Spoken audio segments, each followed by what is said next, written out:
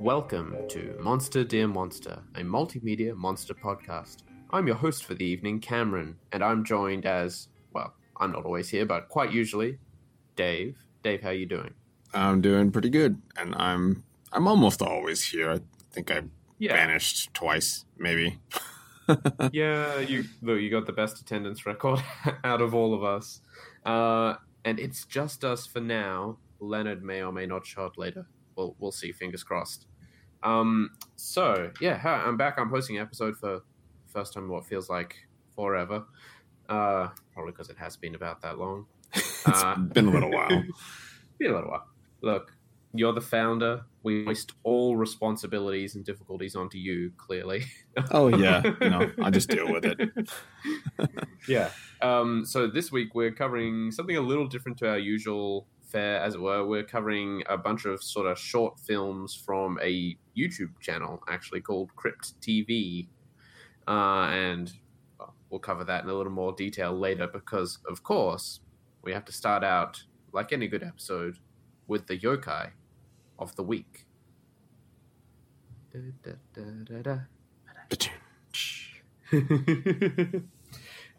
for those not in the know, hey, welcome to the show. And every week we roll up some random numbers, flick through a giant alphabetized list of yokai on Wikipedia, and we get to talk about one of them for either a very short or a very large amount of time. We never seem to get quite that in-between going. And we've just cycled round, so this week we'll be looking at yokai in the category A, which is really stacked with choices, actually. It's impressive. So, in the eternal catchphrase, Dave, roll 'em. 10. Okay, what is our number 10? Amabie, right? Amabie. Thanks, brain. Why did that look like an I or an E? Well done. Okay, so Well, if you just read the Japanese, it'd be fine. yeah. I'll just learn kanji and katakana really quickly. I'm surprised I haven't picked it up at this point, to be honest. So, okay. Amabie is a legendary Japanese mermaid or merman with 3 legs. Good start. Who allegedly emerges from the sea and prophesies either an abundant harvest or an epidemic. Appears to be a variant of the Amabiko or Amahiko, otherwise known as the Amahiko Nudo and Arie, which are depicted as ape-like, bird-like, or torso-less, sort of cephalopod or squid-like, and usually 3-legged. I'm not sure on the 3 legs thing, but It's got 3 legs. It's okay. It's got 3 legs. It's like the 3 legs. 3-legged crow. Yeah, fair. But a mermaid. Yeah, but a mermaid. Start us off with the legend. And Amabie appeared in Higo province, the Kumamoto prefecture, according to legend, around the middle of the 4th month in the year Kirka 3, mid-May 1846-ish, in the Edo area. Thank you, tongue. A glowing object had been spotted in the sea almost on a nightly basis. The town's official went to the coast to investigate and witnessed the Amabie. According to the sketch made by this official, it had long hair, a mouth like a bird's bill, was covered in scales from the neck down, and was 3-legged. Addressing the official, it identified itself as an Amabie and told him that it lived in the open sea. It went on to deliver a prophecy. Sure. Good harvest will continue for 6 years from the current year. If disease spreads, show a picture of me to those who fall ill, and they will be cured. Okay? I'm going to put a picture in my wallet. Yeah, just in case. Start feeling sick, just look at your little Amabie picture. Afterward, it returned to the sea. The story was printed in the Kawaraban woodblock print bulletins, where its portrait was printed, and this is how the story was disseminated in Japan. That's the picture we get at the head of the article. it's an interesting looking creature. I guess I'll give it that. It's like some amazing hair. someone told a child Yeah. what this was supposed to look like, and then they did the little picture. Yeah. Would you like to continue on, Dave? Sure. This is the Amabiko group. There is only one unique record of an Amabie whose meaning is uncertain. It has been conjectured that this Amabie was simply a miscopying of Amabiko, a yokai creature that could be considered identical. Like the Amabie, the Amabiko is a multi-legged prophesizing creature which prescribes the display of its artistic likeness to defend against sickness or death. Just put this in your pocket. Just keep it there. God, I love the way Wikipedia makes people describe things. There are at least 9 accounts of Amabiko or Amahiko existing. 4 of them describe appearances in Higo province. 1 report the Amabiko Nudo, the Amahiko monk, in neighboring Hyuga province. Beyond these, clustered in the south, 2 are localized in Ichigo province in the north.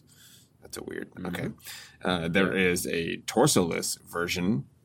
An illustrated manuscript in 1844 in Ichigo depicts a rather cephalopod-like Amabiko consisting of a head with 3 long appendages growing out of it and hardly any torso.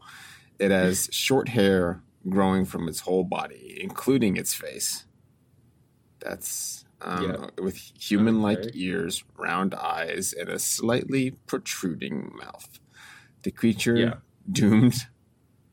Okay, so it prophesies the death of 70% of the Japanese population that year, which could be averted with its picture. Oh no! Just look at me. Look at me. Or 70% of you will die. Yeah. God. So that's the hairy squid boy. Yeah, hairy squid boy. The ape-like version. An ape-like, like Amabiko of Higo province, appears once in a painting owned by Koichi Yumoto, an authority in the study of this yokai. Its text relates that ape voices heard by night was tracked down by one Shibata Hikozaemon, who discovered this Amabiko. Yumoto insists that this painting depicts a quadruped, but there was also mass-produced copies of an ape-like Amabiko with very similar texts, just having the 3 legs, which is so kindly provided in this little picture here. He does have 3 legs. 1 leg and 2 arms. It's hard to make out. He's so hairy. The texts both identify the sighting of the ape-like creature in Manakori, in a non-existent county in Higo province. Yeah, it was like an urban legend. It's an urban legend of an urban legend. Yeah, interesting. So we have also the Amabiko no Mikoto, so the holy Amabiko, was spotted in a rice paddy in Yuzawa, Niigata, as reported in the Tokyo newspaper, 1875. The crude newspaper illustration depicts a Daruma, doll-like, hairless-looking 4-legged creature. This example stands out since it was covered not in the sea, but in the wet rice field, and that it professed to serve the heavenly gods and was conferred the divine title of Mikoto. Okay. Yep. Yep, the divine rice paddy. Bald guy. This weird thing with 4 legs showed up in the paddy and said, "I'm a servant of the gods. Listen to me. And look at my picture." Look at my picture. And then we have the Arie. A similar creature appeared in Aotori County in Higo province, according to the Kofu newspaper, in 1876. But that was debunked by another paper? Sure. Yeah. There's no further info on that one. Excellent. Yeah. Shall I continue Yeah, with the you can- similar? Yeah. Can wrap it up with Cool. this Yeah. next section. So we've got some similar yokai. The Yamawarawa, the mountain child in the folklore of Amakusa, is believed to haunt the mountains. Although neither of these last to emerge from the sea, other similarities, such as prophesying, indicate that they belong to the same kind of yokai. There are various other yokai creatures that are vastly different in appearance but have the ability to predict, such as the Kudan, the Jinjahime or Shrine Princess, the Honengame or Bumper Crop Ear Turtle, and the Turtle Woman.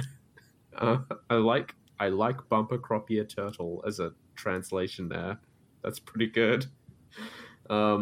A tradition in the West ascribes every creature of the sea with the ability to foretell the future, and there is no scarcity of European legends about merfolk bringing prophecy. For this reason, the Amabie is considered to be a type of mermaid in some quarters. But since it's also credited with the ability to repel pestilence, it should be considered as more of a deity, according to some. So that's interesting. It kind of got lumped in with mer people on account of sometimes it's being said as coming from the sea, and also it's giving like warnings about people's health and stuff. Interesting. Yeah, and Well- this is our friendly little thingamajig. The thingamajig. I think the other similarity, at least in this photo we're provided of the Yamawarawa, is it also has the 3 legs. Yeah, And is hairy. a big fuzzy thing, with 3 legs sticking out the bottom. It's like, It's got a little mustache going on there. all I can think of is that Mighty Boosh, old Greg. But he wants to give you a picture. Oh yeah, just pop this in your wallet. Is it? It'll be fine. I'm God. old Greg. Here's my picture.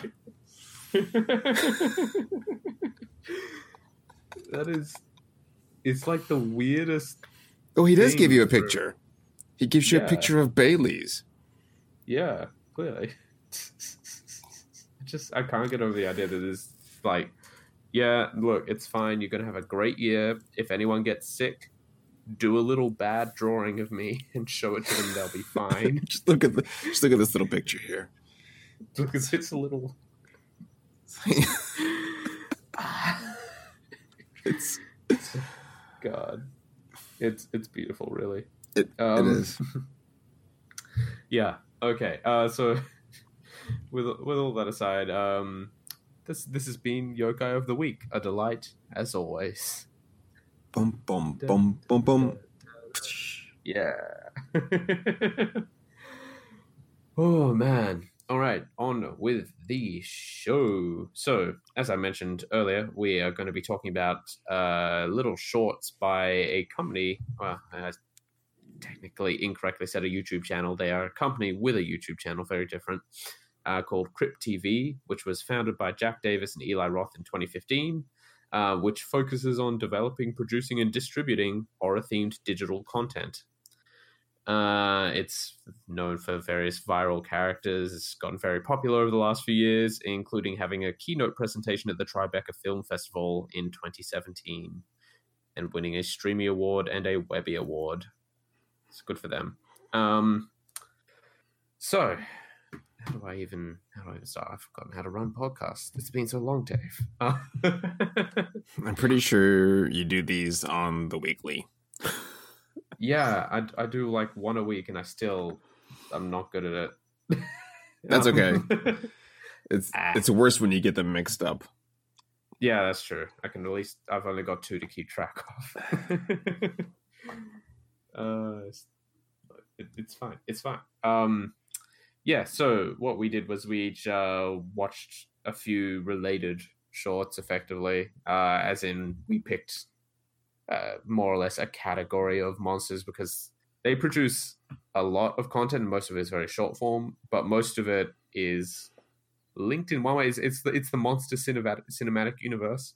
The one that well, I we think all needed and wanted and didn't happen. But then did. But then did. And then did. It was distributed to us free over the internet as well, which was nice of them. And so there's usually a lot of little shorts for very popular monsters and maybe a few for less popular ones. So we each picked sort of a subject, as it were. So my ones were all about a creature called the Look-See. What were yours about, Dave? I just picked things because they had no eyes. I mean, that's fair. That's a fair choice. And they ended up being related, so it worked out. Yeah, there you go. And Leonard, what did you pick to watch? Well, speaking of less popular monsters, hi everybody, I'm here. Surprise! Yeah, it's Leonard, and I don't know what you mean by less popular. Yeah, why did you have to self-own there? Star act. You're a star act, Leonard. You were the man behind the curtain. I picked Soot, who has only 3 shorts and also has no eyes, which seems to be did we all pick things with no eyes? To be fair, I think most of their monsters don't have any eyes. I was just about to say it would be more surprising if the monster did have eyes than if not. So Soot is a no-eyed monster that likes badgering people for a very familiar reason that I'm sure all of us will get once I get into it. Well, that's a good point. Who should start off of us 3 now that we're all assembled here? I can probably go first because these are really short. They are quite short. This is probably going to be a shorter than normal episode, everyone. Hey, strap in. Strap in for 3 hours. We wrangled a bit out of monsters. Out of Yoko of the Week. Yeah. We'll see how long it goes. Okay, so Dave, take it away. And we're done. We're done. Okay, so I covered the film The Door and The Protector for an almighty less than 20 minutes of... Well, there's also one that's The Birch versus The Brute. So technically it's about 25 minutes worth of short films that have no extra context, like outside of the films. They're their own self-contained thing with maybe little references to one another, kind of scattered out. So I'll cover them in the order that I watched them, which was not the release order as far as I'm aware. The Door. Pause for a moment.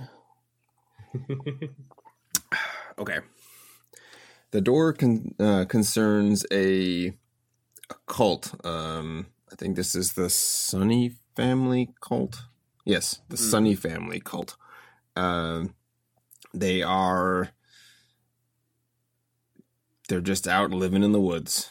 I don't have any other background. I think they're included in some other of the films, but they're just no context, a cult living in the woods.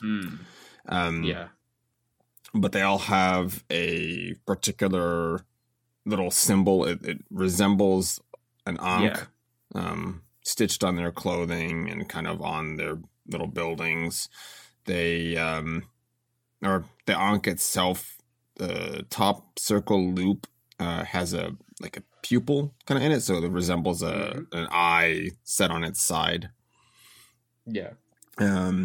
They are ostensibly in charge of protecting the titular door out in the middle of the woods, fairly close to the cult compound. There is a door, just kind of freestanding, a little bit of stone around it, but you could walk around the door and it's just looks like a door sitting in a frame in the middle of the woods. But this has warnings kind of carved on it. They say keep away, and there's one, I guess, a weird thing. There's initials with little heart like you would carve into a tree, and as a love confession or something, like two people's initials with a little heart on them. That appears also on a tree, like in just that the camera kind of pans past. So I didn't look at the cast list, but I'm sure it's like producers or something, or as appears in one of the other shorts. But regardless, the door also has a bunch of chains kind of wrapped around it and through the handle, so you can't just open it. Yeah. The cult is charged with protecting the world, I guess, from what is on the other side of the door. That if the door were to open, it's like a portal to another place. So the film starts out with 4 of the Sunny cult children, just kind of wandering through the woods, and they're all intent on checking out this place that's been forbidden to them by their parents. And there's 3 boys and a girl, and one of the boys is like singing a little rhyme as they walk. He says, "Brute, brute, come out of your hole, beat the living black as coal. Brute, brute, go back in your hole and spare the living one more soul." It's a, little cheery little cantrip. Yeah. Oh, yeah.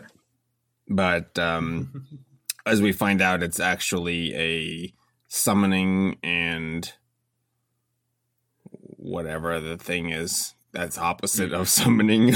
Banishing. Yeah. It's a summoning and a banishing phrase.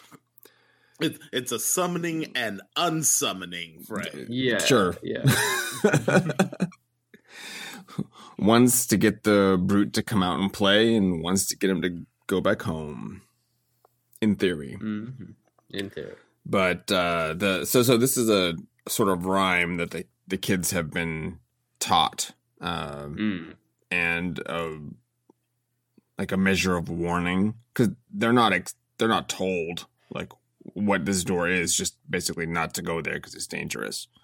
Yeah. But of course, that's not what these kids are interested in. They want the danger.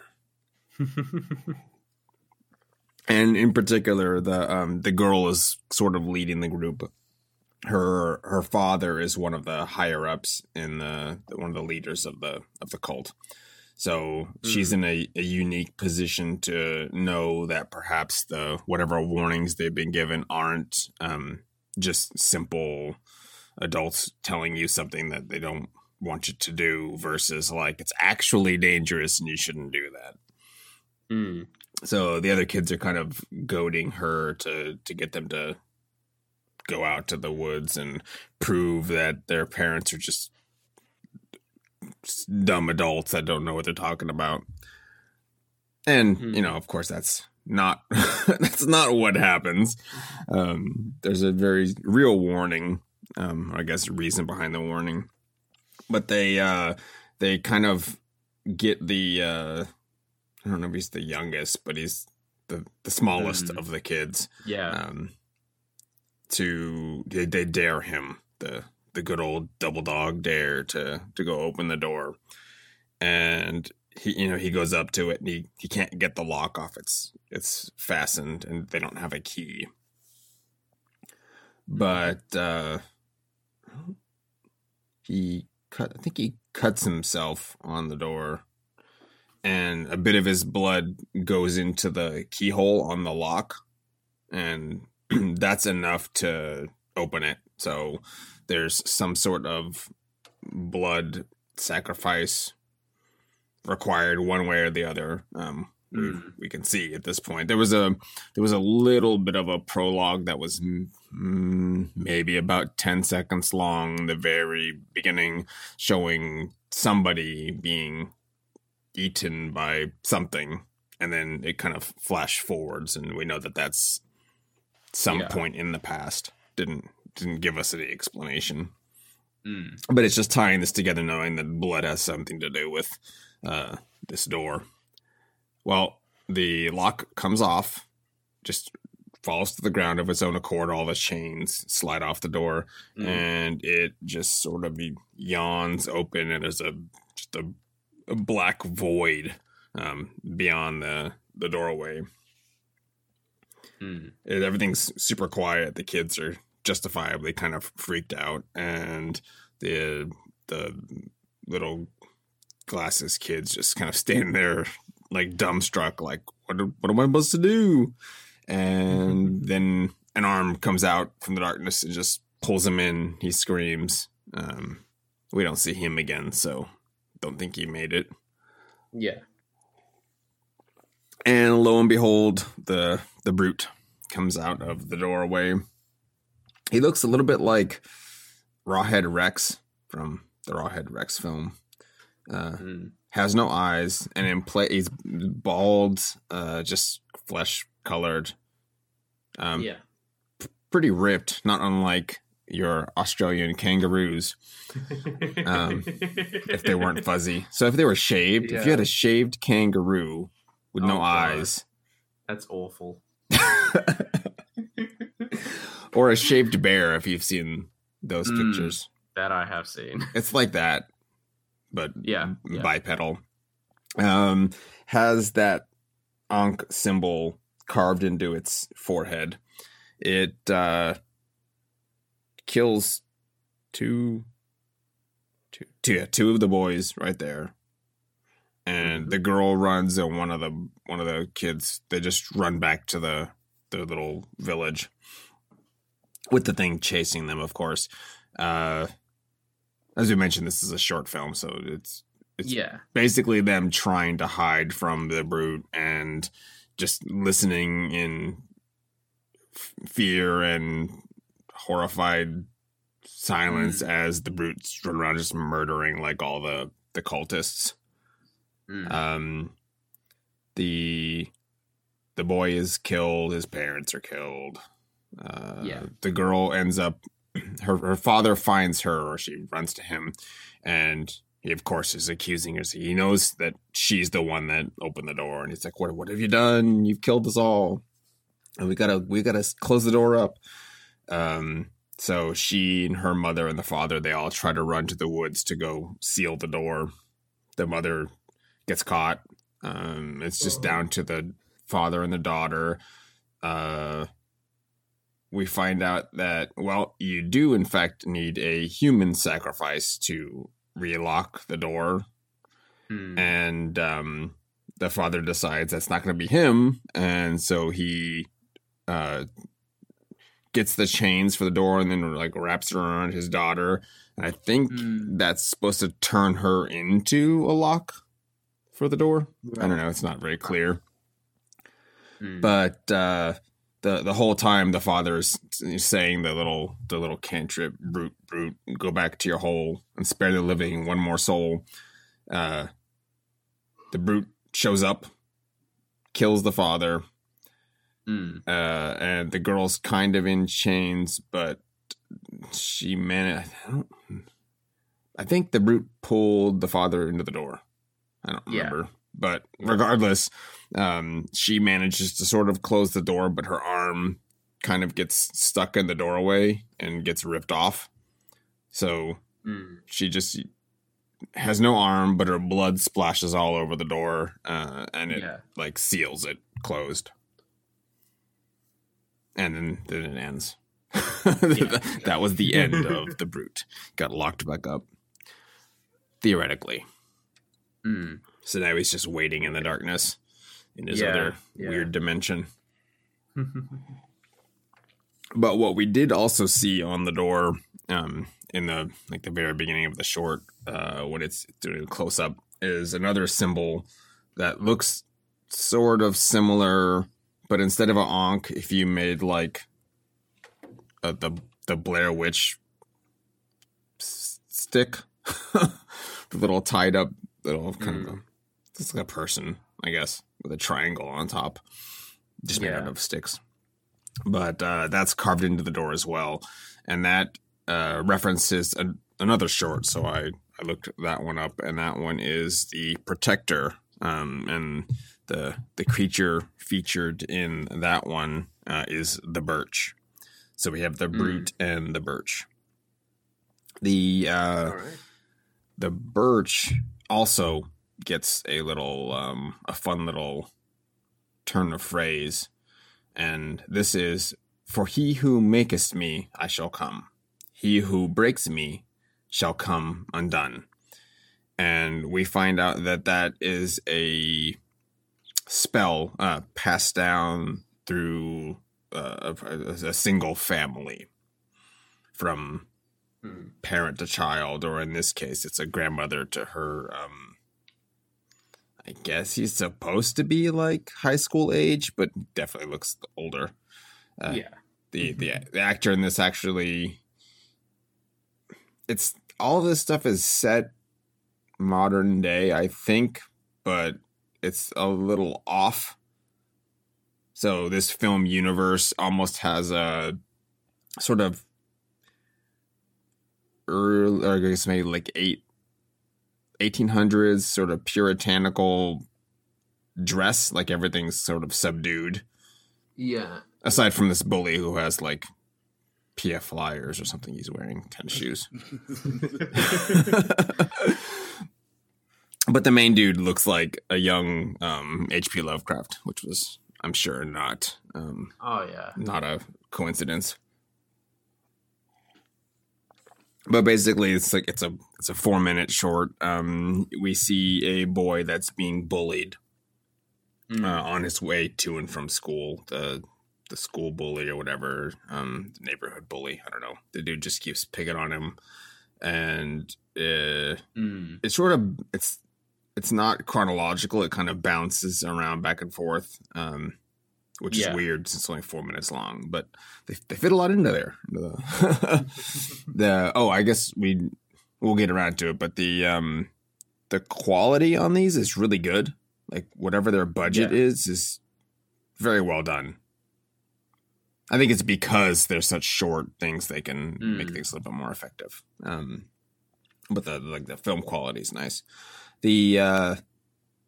As he's getting bullied, it's basically flashing back to his grandmother, telling him that she's not going to be. She's like sick in bed, and she's telling him she's not going to be around a whole lot longer. And when she's gone, Jesus Christ! Sorry. Was it the bug? So you know that cockroach I was talking to you about before we started recording the show? Yes, it found you. It just took a flying leap from the top of the bookshelf about 3 inches past my head.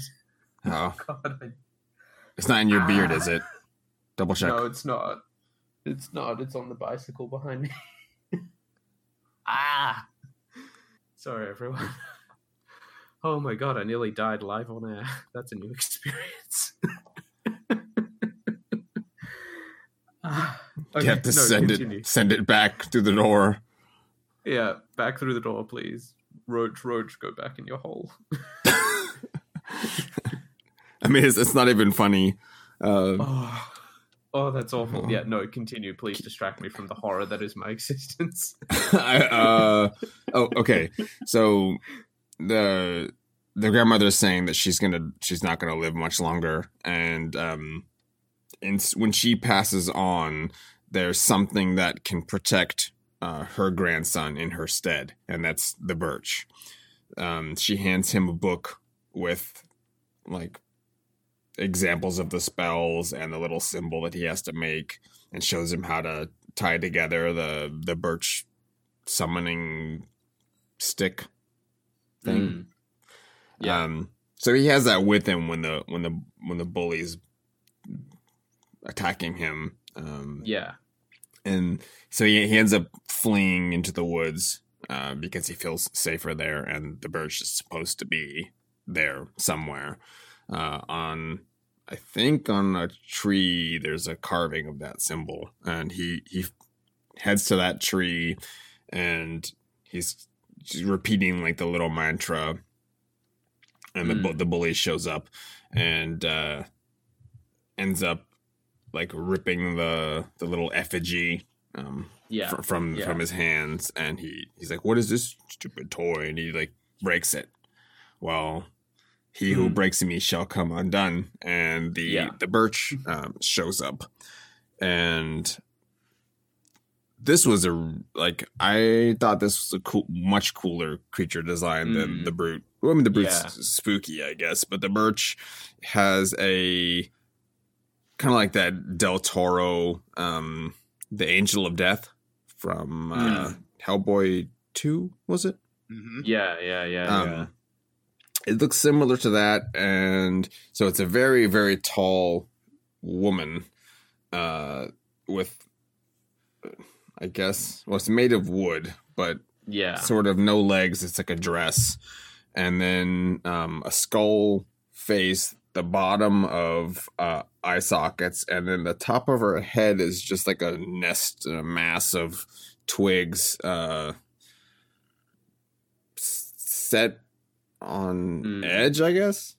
It's making a really long hat. Because I just looked up, it looks like an upside down tree, like the root system almost. Yeah.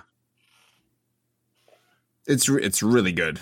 Like it is. They put a lot of design effort into this. And the birch just like rips the kid apart, the bully. Yeah. That's kind of where it ends. Then there's the third short film, which is again about maybe it's 4 minutes. That one is not. These are all live action. The third one is sort of voiceover and still drawings. And it's just entitled, I think, Brute Roots the Birch. It's this, like, if you combine the two plots of the stories and then made it just an excuse for them to fight, I guess. So that one is like a kid is being bullied, and his three bullies dare him or force him or whatever to open the door in the woods. But he's a birch cultist and has the little effigy. Yeah. So he does the rhyme. The bully is like punching him in the face, and his bloodied nose sprays on the door to open the lock. The brute comes out, kills the bullies, and I think the brute steps on the effigy. And breaks it, and then the birch shows up and just like wrecks the brute and forces it back through the door. That's like the extent of it. So if you just combine those two stories to just have an excuse for them to show up and battle each other. Yeah. I was hoping that one would also be live action, but I think just budgetary concerns just had them have it little pictures. Well, that's low budget. I mean, I guess that's what's going to happen. So I was interested in the Sunny cult and finding more about that. I believe some of the other videos have maybe it's another branch of the cult, and they summon something to their own detriment, and maybe this is their penance to watch over the store. But I'm not sure. But those are the ones I watched. All right. Well, Leonard, would you like to go next? Yes, sure. Hi. Tell us about Soot. Soot, as far as I can tell, from the research that I've done, is a series of 3 shorts, all around 3 minutes and a half, concerning 3 different characters, with only one connection between all of them, which is that they are haunted by Soot, which is a monster that we will get into with the first short that I watched, and I believe may in fact be the first short. Canary. No, actually, not the first. absolute reverse order. And started with Canary, which appears to be the last short in the series, concerning a miner of some sort named Clancy. Excuse me, who arrives home. He's dirtied. Has an unfortunate bald patch shaved in the glorious pelt of chest hair that he possesses. What?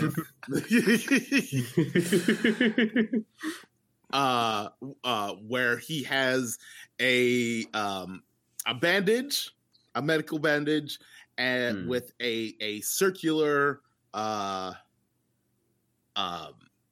cut or cut in his chest. You see, poor Clancy here was involved in a mining cave-in, as the TV exposits to us. 3 dead, 1 missing, 1 survivor found. They apparently just treated him and sent him on his way. No interviews, no anything. As he sits there, kind of shell-shocked. And then we get the big spooky flickering of the lights and odd noises. The lights eventually go out, but Clancy is a smart fella and turns on his miner cap to wander around his home, as we get glimpses of Soot, which, surprise to surprise, appears to be tall and skeletal. And eventually Clancy picks up a bat and opens his front door, and I believe that's when we get our first full-on glimpse of Soot. It is a tall, desiccated, blackened skeleton with no eyes. It's actually... like Mr. Potato Head? Like if imagine a Mr. Potato Head if the facial features didn't sit on top of the face, but kind of slotted in flush like an actual face. Soot is missing the eye and nose part, so it also kind of looks like there's just a heart in his face where those pieces are missing. Actually, not gonna say he, because it's the gender is indeterminate, and also has a crown of bones just sticking out of its head. Yeah. Sorry. Oh God, is it Soot? Day. No, it's the cockroach again. You missed that bit. Oh jeez. Ew. Sorry. No, it's gone far away from me now. Just tried to climb up my foot for a second, and again I nearly died. This is an episode. Just take a picture of it. Keep it with you. No, I don't want to. It'll save you from disasters. Continue. Let it please distract me from this. Okay. Soot attacks. Surprise. The bat that our dear Clancy was carrying was ineffective. He is knocked to the ground. His arm is broken. His leg is broken by Soot physically. He then somehow psychically breaks his other arm and kills our dear poor Clancy. Cut to close up of the scar, the circular scar, filling out to a complete one, and Clancy dead on the floor. Kind of left in a condition that you'd expect somebody who maybe died in a mine cave-in to look. Yeah. Soot seems to be death from Final Destination if decided that it wanted to put on a little costume to just haunt and murder the hapless teenagers instead of just. Sorry. I'm fighting a war for my life. Oh, Cameron, you will survive this. I believe in you. Unless this cockroach is in fact another guise of soot, and then it's entirely possible. We will have a Crypt TV episode where I'm sorry for interrupting. I don't know why it doesn't just stand in a single place. It keeps circling the room. It's the Thunderdome. And that's soot. That's my soot episode 1. In actuality, episode 3, Canary. The second soot episode that I watched was entitled Flood, which I actually liked quite a bit more than Canary. It concerns, I believe, a lady named. Mind you, none of these names that I'm using are ever actually spoken, except for the third short that I watched by any of the characters, because for the most part, it's only one. It's only ever really concerns one person who's not just saying their name over and over again. So I'm getting these from the names from the credits.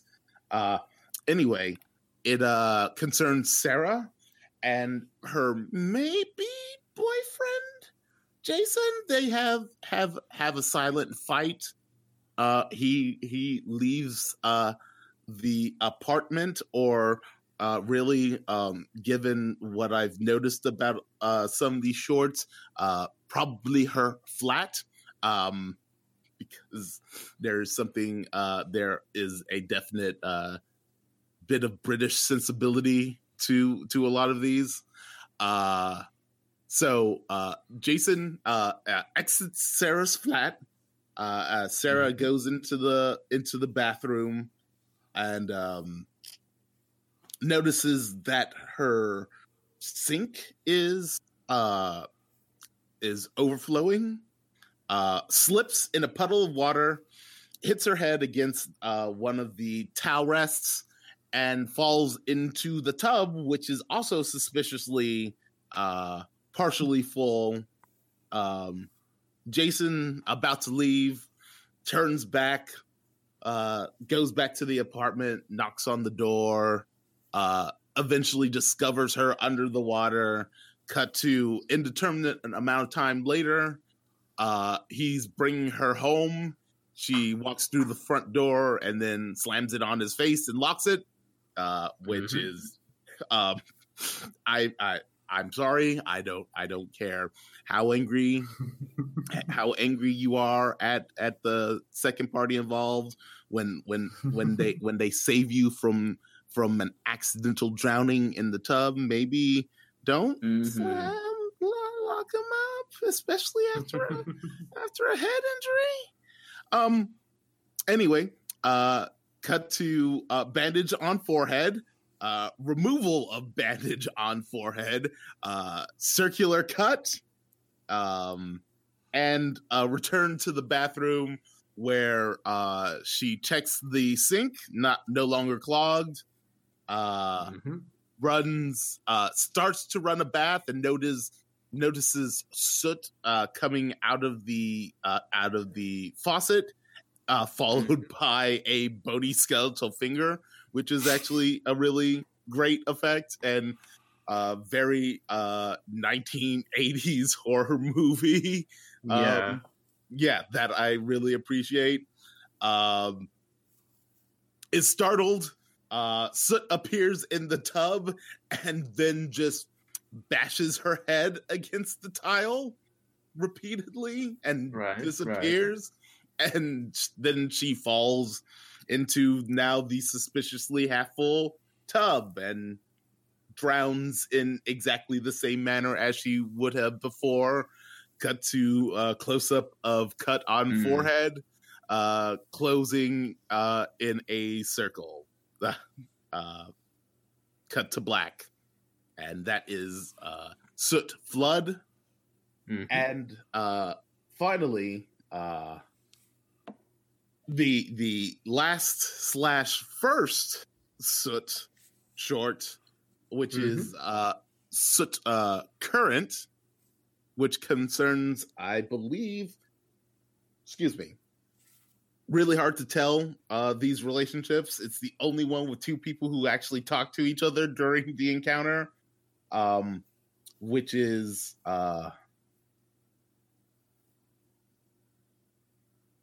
let's see, I believe Karen and Rachel, who may be daughter, mother, sister. Anyway, the short starts with somebody plugging a cord into a socket with the most obvious burn marks I've ever seen. Cut to power transformer blowing outside. So you kind of know what you're gonna be getting with this one. Sarah or Rachel, once again, really unclear, comes home and notices none of the lights are on.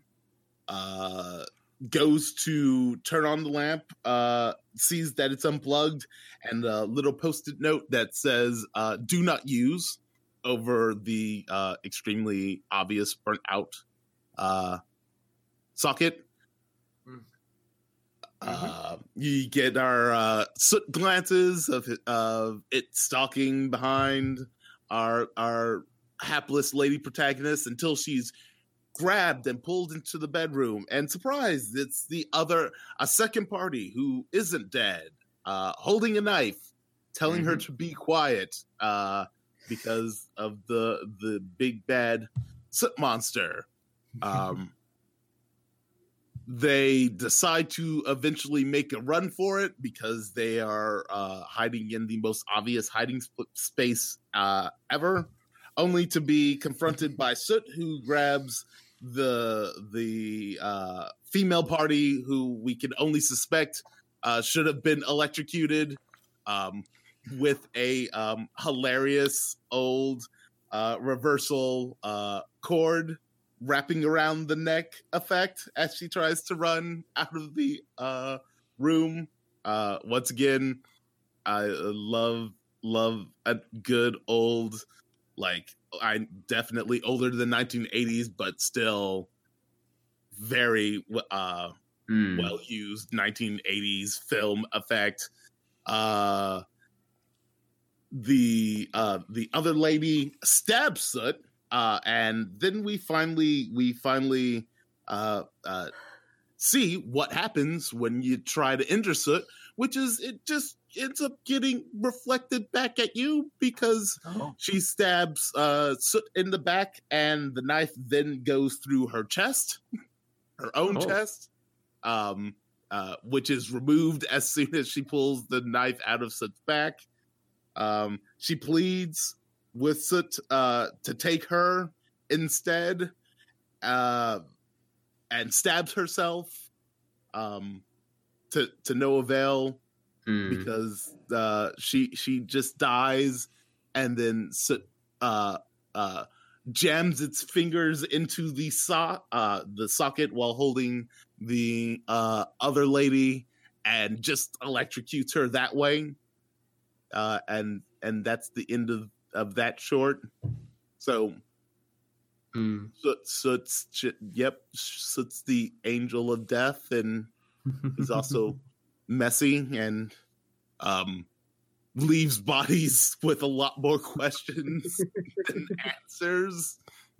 Really, kind of wish that there was maybe one final episode or something where somebody's just like, doesn't it seem weird that all these people who almost died in these like horrible ways just randomly died in these seeming horrible ways, in the same horrible way, but just in their homes.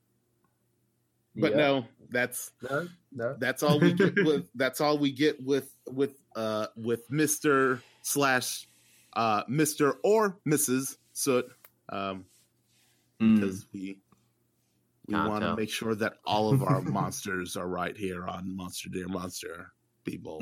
But yes, that's Soot. Excellent.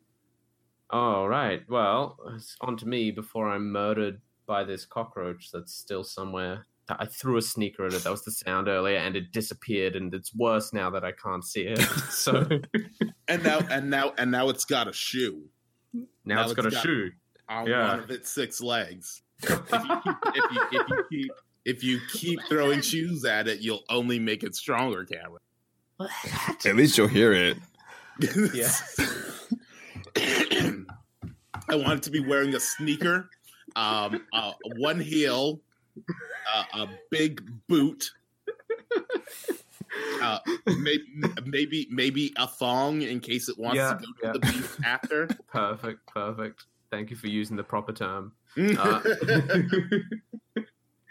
Oh man, yeah. So we've had Soot, we've had the Brute and the Birch. So now it's on to I guess I accidentally picked like the most popular one because I picked the Look-See and I had like an hour of stuff to watch. I was like, I'll just pick the first one I see, and it's like the first one was Look-See, and I'm like, okay, I'll watch this. This looks cool. I was like, there's a large amount of stuff for this one. So where's my notes? There's my notes. So I'm just gonna give like a brief description of the monster and what it's about, and then go into the actual stuff I watched. So the Look-See it's like a Slender Man kind of monster. It's a guy in a suit with some additional monstrous details. In this case, he wears red fingerless gloves, which is monstrous in and of itself. He also has these long black talons at the ends of his fingers, and he also has no eyes because his head is kind of a smooth orb marred by deep cuts and a big wide mouth with shark teeth. And that's his only facial features. He's covered in cuts with shark teeth. So he's pretty creepy looking. He can teleport around and things like that. And his big thing is he comes after people who are having trouble letting go of something. He's got a little catchphrase, which is, if you yourself cannot release, then it will come to take a piece. And so in all of the cases where the Look-See shows up, it always attacks people who are holding on to a grudge or a regret or to grief in particular in a lot of cases. So I'll get right in. We start with, because this guy's got like seasons because he's popular. The season 1 is 13 school children are poisoned and die subsequently, and their parents start having an even worse time as the Look-See comes after them. The first one is a mother of one of the children. She's my brain turned off. She's a police officer. That's the word for that job. She's picking up all the evidence markers from where they all fell down dead from being poisoned again, and lingers over the one that represents her dead son. I'm not sure why she's still assigned to this case. Yeah, it seems weird. Seems like a really bad idea from whoever's handling that stuff. Yeah, exactly. And it all went down in the school gym. So this big wide open floor. She's just picking up the lonely little number markers for old spots of evidence and things. Mulls over the one that represents her dead son, and then notices sound. Goes and checks out backstage. It's like the presentation style gym where you can have all the school assemblies and everything. It's fancy like that. And goes to investigate and goes up a set of stairs and finds just a candle and a lone fingerless red glove not being worn. And this is a pretty good introduction to a monster, I think, because there's a lit candle, there's the fingerless red glove. She picks up the red glove, looks at it, puts it down, looks away for a second, and then as she looks back, there is a hand in the glove, and attached to the hand, of course, is the rest of the monster. She runs away. A mysterious stranger helps her get away, but gets attacked by the Look-See itself. And this is where we find out that the Look-See doesn't work alone. It has a human helper which is that guy in that case. Apparently, he's not very happy with his job because he helped a potential victim escape.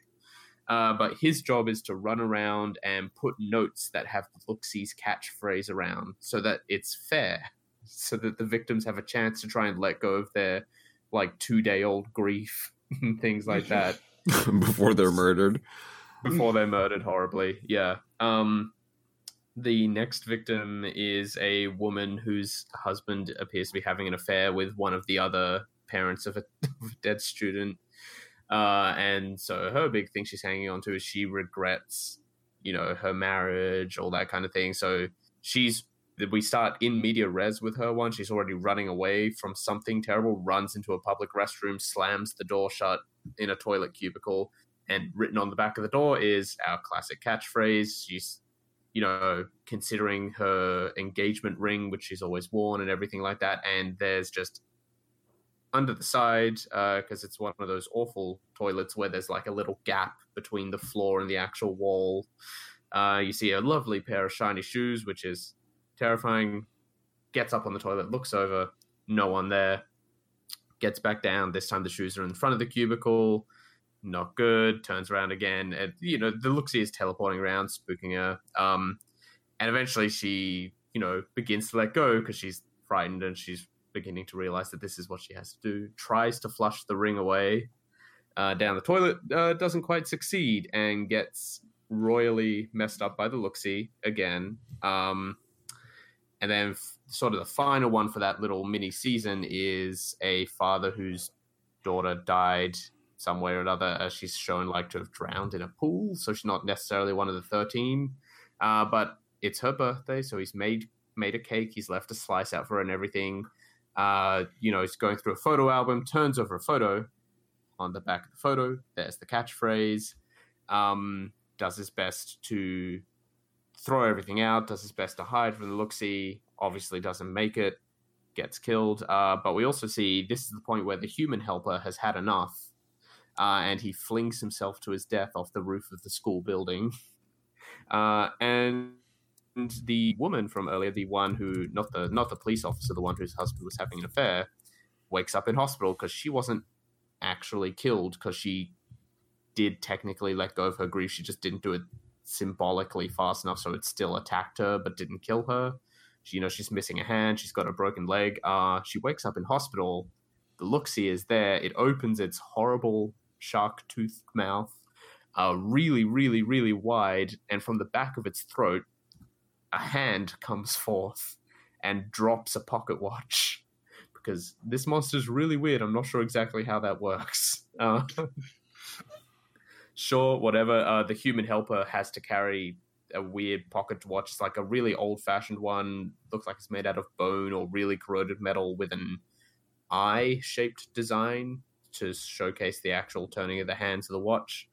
And so she gets recruited. Hooray.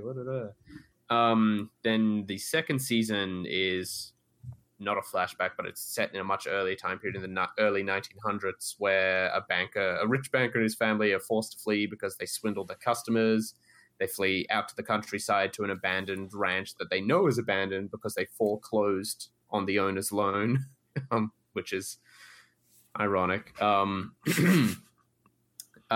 once again, the Luxie appears and it's hunting them all down. But the twist here is that the family is the banker, his wife, their almost adult son, their fairly young daughter, and they did have a much younger son at one point. He's dead now. I guess he was killed by the mob of angry customers or something. It's unclear what happened to him.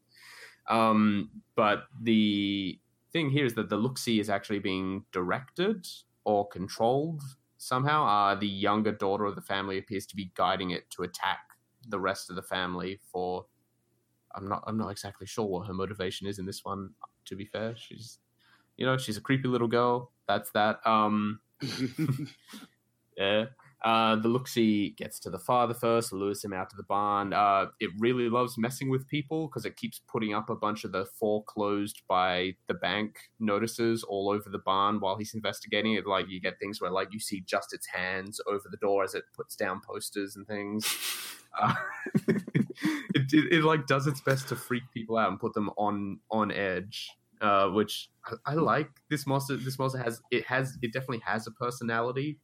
Like, it's got a clear objective. It wants to, get people who are really holding on to some deep-seated issue to let go of that. But it's also a little cheeky. By murdering them? By murdering them. Well, that's the motivation. You know that if you get this note and you don't let go of whatever you're holding on to, you're going to get killed. Like, there's some of the characters' reactions show that maybe this is like a known thing in universe. Like, people have heard of this monster. Yeah. Within the universe, like oh no, I better let go of it. Yeah, like the father with birthday cake saw the note and immediately just tried to throw out everything associated with his dead daughter because he didn't want to die. Which, I mean, I don't blame him. Yeah, so Lewis and Metaban, and this is where things get interesting. A few people hellbent on vengeance have apparently tracked them this far.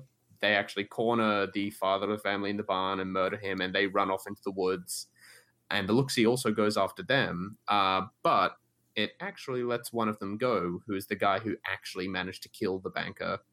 It's lifting him up by the neck. It looks like it's about to choke the life out of him, and he just gets a look in his eyes, like he has a flashback to killing the guy. He's like, yeah, no, I've done what I wanted to. This is fair. I accept this. And the Luxie just puts him down and walks off. So, which is pretty great. Okay, so if that guy had a grudge against the banker, but then he killed him, he let go of the thing he was holding on to. Yeah, exactly. So, the Luxie's like, well, you were still feeling a little bad about this, but now you've come to the realization that you don't have to feel this way anymore.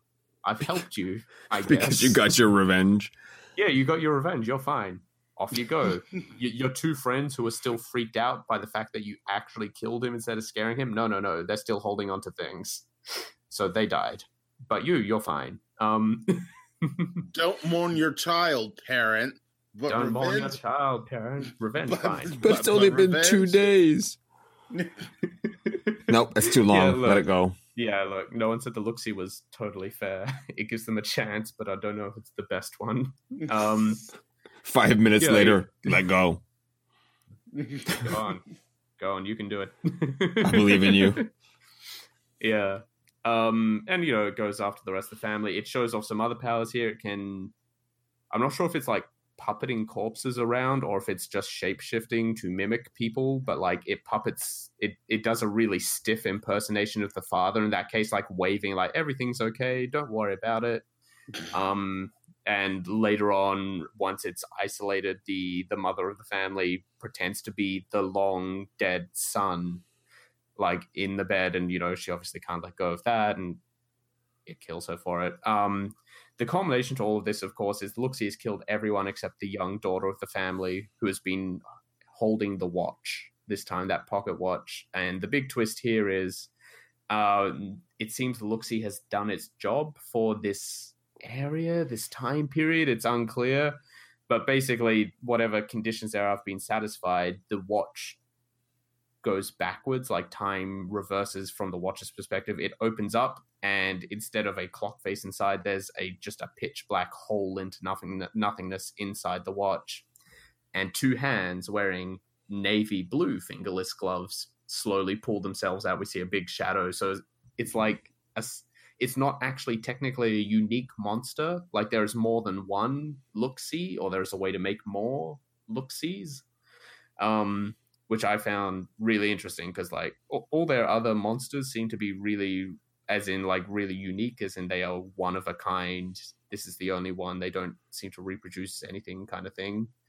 And here's this one is if these very unclear conditions for a Luxie attack are met, I guess it can just make another one. Well, there's a lot of people with a lot of grudges. Yeah, true. A lot of work for one Luxie to do. The mall Santas, but yeah. Yeah, just wear this mask, put some fingerless gloves on, go scare some people into being better about themselves. Yeah, or kill them. If they're not fast enough, kill them. Yeah, exactly.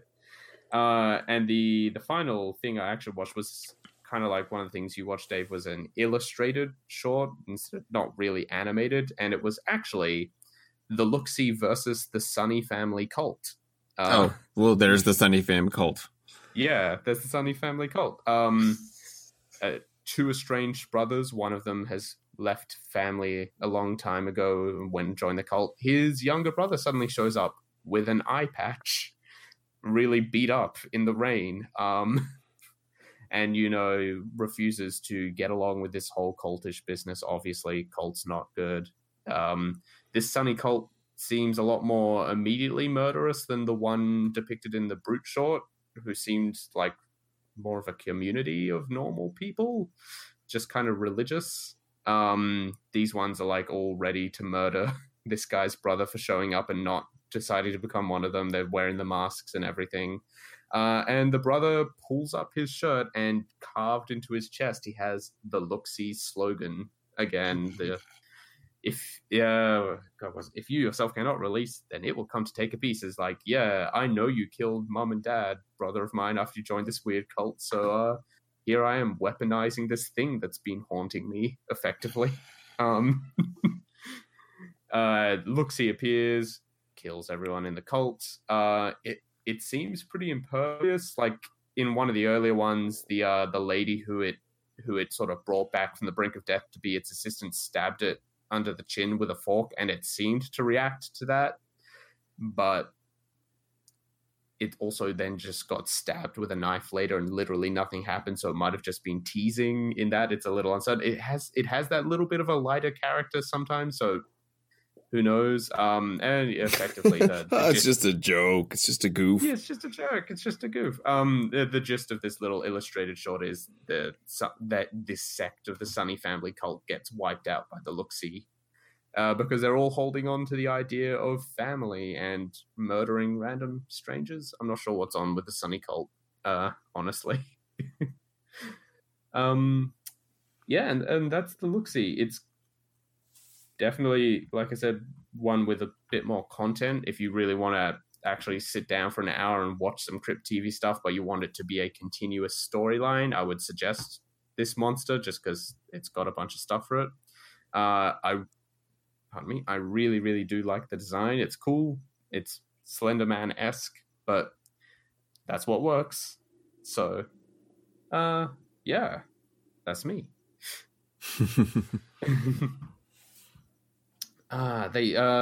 Just aside, Crypt TV also has some like less horror film shorts. This is like a little aside. I watched one where a guy got really depressed in his life, so he decided to become a vampire using the internet. He ordered some pills off the dark web to become a vampire.